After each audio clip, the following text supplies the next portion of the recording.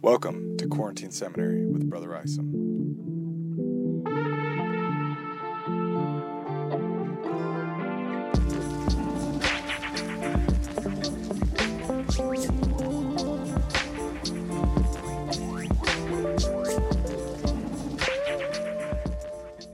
Hey everybody, welcome back.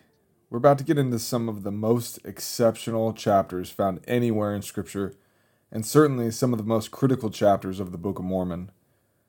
Mosiah 11 through 17 are generally known as the Abinadi chapters, but really they are about more than just one person. Abinadi, the protagonist here, is definitely a central figure, but he's really a placeholder for something greater, as is the antagonist, Zeniff's son, King Noah. And it's critical as we study their interaction that we keep that in mind. We want to find out what they represent. You'll get sick of me saying that the Book of Mosiah is Mormon's effort to set the stage for the rest of his record, and the relationship between Abinadi and Noah, sometimes contrasting and sometimes overlapping, will carry on well past their respective deaths and drive Mormon's narrative forward. Every now and then, throughout this section of the Book of Mormon, you'll hear me use the word prophetic, and I'm going to be using it in a slightly differing way than we are used to. There's nothing wrong with how we generally use the word, but it doesn't always work with examples that we find in Scripture. Let me demonstrate this for you. One phrase that pops up in the church today is prophetic priority. It refers to a vision that the president of the church, the prophet, has for the direction of the church, the efforts of its members, and the allocation of church resources. It assumes that the vision is revealed or inspired by the Lord, and therefore it moves the institution of the church towards specific outcomes, sometimes requiring shifts in policy and or practice. Using the full name of the church would be an example of one of President Nelson's prophetic priorities. How President Nelson is being prophetic in this example is similar to, but also distinct from how I'll be using this word to refer to figures like Abinadi. It's similar because both President Nelson and Abinadi are being inspired and directed by the Lord, but it's different because President Nelson is being inspired to lead the massive multinational institution of the church, while Abinadi is being inspired to push against the powerful institutions of his time. Now, President Nelson can and has been prophetic in the same way that Abinadi was, and Book of Mormon prophets were prophetic in similar ways that President Nelson is. But I'm going to highlight the distinctions more than the similarities, and there's a reason for that. Prophets haven't always been presidents. Sometimes prophets have been outcasts or wanderers, coming in disguise because they were despised by the majority of the Lord's covenant people. Many prophets came and went without an organized group of followers, or access to government leaders, or any substantial worldly means to carry out the task the Lord assigned to them. Some prophets were high priests of religious bodies with priestly functions and recognized authority, but others lived on the margins and were treated with suspicion and even fear. Some prophets are men, some prophets are women. Some bring good news and loving reassurance. Some bring good news in the form of harsh criticisms and prophecies of destruction. Isaiah was commanded to prophesy in order to close the ears of the people and to seal up his prophecies so that only future generations could access them. The Old Testament prophet Hosea was commanded to marry a prostitute as a way to act out God's love toward an unfaithful Israel. Basically, people are really diverse and really complicated, and the way that the Lord uses people prophetically is just as diverse and just as complicated, and we need to become accustomed to understanding them that way. In fact, there's a real risk in not seeing this.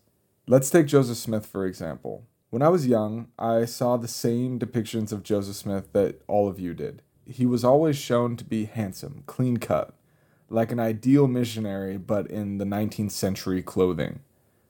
It was always as if he emanated light in paintings, and in videos, he spoke like you would imagine a quote-unquote spiritual or wise person to speak. The image that I had of Joseph was inspiring and deeply sacred to me. I remember going to Palmyra, New York when I was 16, and purchasing a replica first edition Book of Mormon from Grandin's bookstore and feeling holier just by holding that book, in part because I knew that I looked a little bit more like Joseph. And when I read that replica first edition, it felt more sacred because I knew that I was looking at a replica to the original typesetting, formatting, and binding.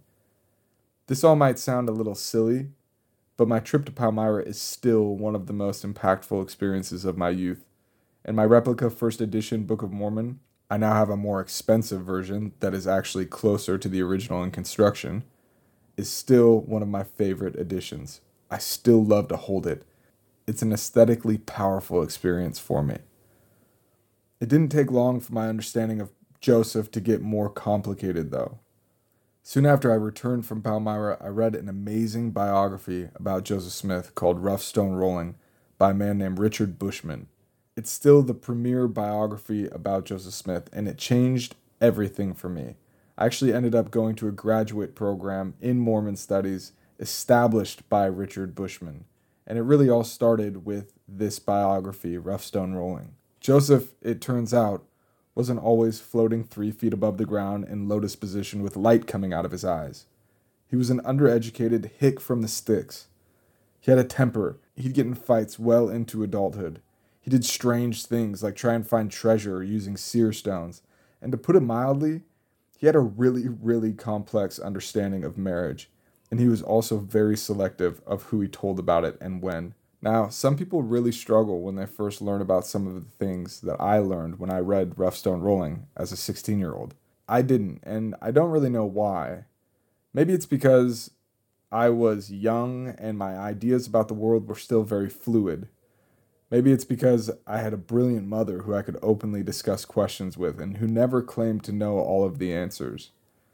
It could have been because I also had access to some of the most brilliant people in the church at BYU Hawaii, and they served as an example to me of how you could think critically through complicated issues and be an even more committed disciple of Jesus Christ because of it.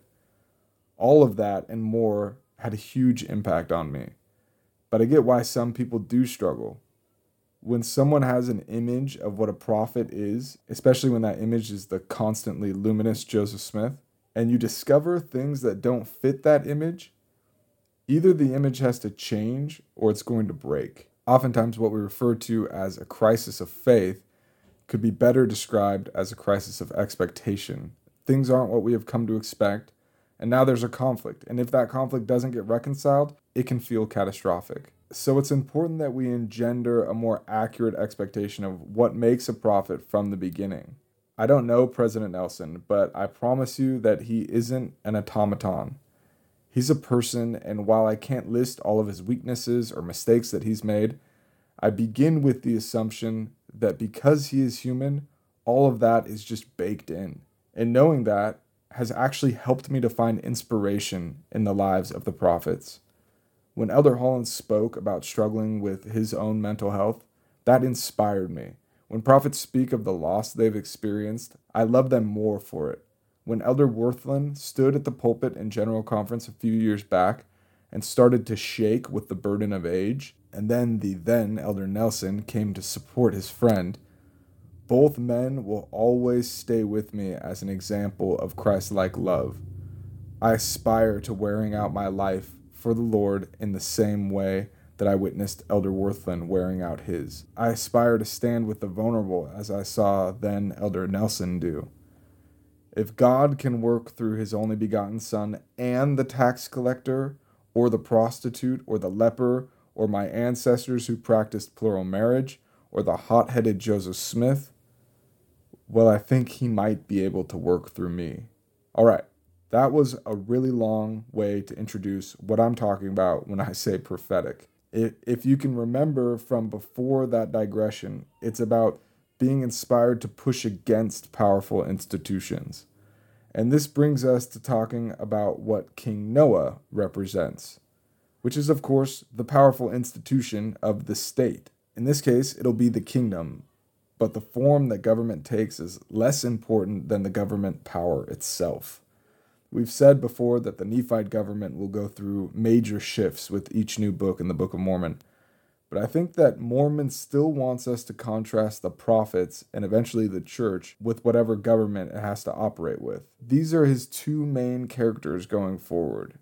Sometimes they will conflict, sometimes they will overlap, and at points, one or the other will be so powerful that it will essentially eliminate its counterpart. Abinadi and Noah is a story that sets the stage for all of the stories that follow. Wow, that was long-winded. Hopefully you found some value in it. I'll try and be more concise with the rest of the chapter, which is Mosiah 10, by the way. So let's get after it with verses 1 through 19. Noah probably takes over for his father around 160 BC, and Mormon immediately lets us know that he is a very different kind of king. Zeniff's faults were that he was overzealous for the covenant and that he got trapped in a 400-year-old conflict. That can happen to the best of us. Zeniff was a great king. Noah's faults, on the other hand, are that he walks after the desires of his own heart, and he had many wives and concubines, and he did cause his people to commit sin, and to do that which was abominable in the sight of the Lord. Yea, and they did commit whoredoms and all manner of wickedness. Goodness gracious. Remember how Zeniff valued the labor of women as contributors to society? Noah has now used his power to devalue those same women, to oppress them, and to turn them into objects to fulfill his own perverse desires. If we think back to the book of Jacob, Jacob had to deal with men like Noah, and he spoke in no uncertain terms about what the effects of their violence against women would be: destruction. On top of his oppression of women, he heavily taxed his people and hoarded and concentrated the wealth of his nation to support himself, his wives, and his priests, thereby completely shifting the basic functions of society from supporting the people in their efforts to care for their families and live according to the covenant to the elevation of an elite, wealthy, and wicked few who could use their positions to just gain more wealth and power, thereby perpetuating inequality. Mormon says that this was a coordinated effort, beginning with the removal of the priests consecrated by Zeniff and the installation of a new priestly class, whose primary function, it seems, was to support Noah's wicked corruption. Now, the verses that follow are a little complex. Mormon tells us that Noah and the other elites were supported in their laziness and in their idolatry and in their whoredoms by the taxes which King Noah had put upon his people.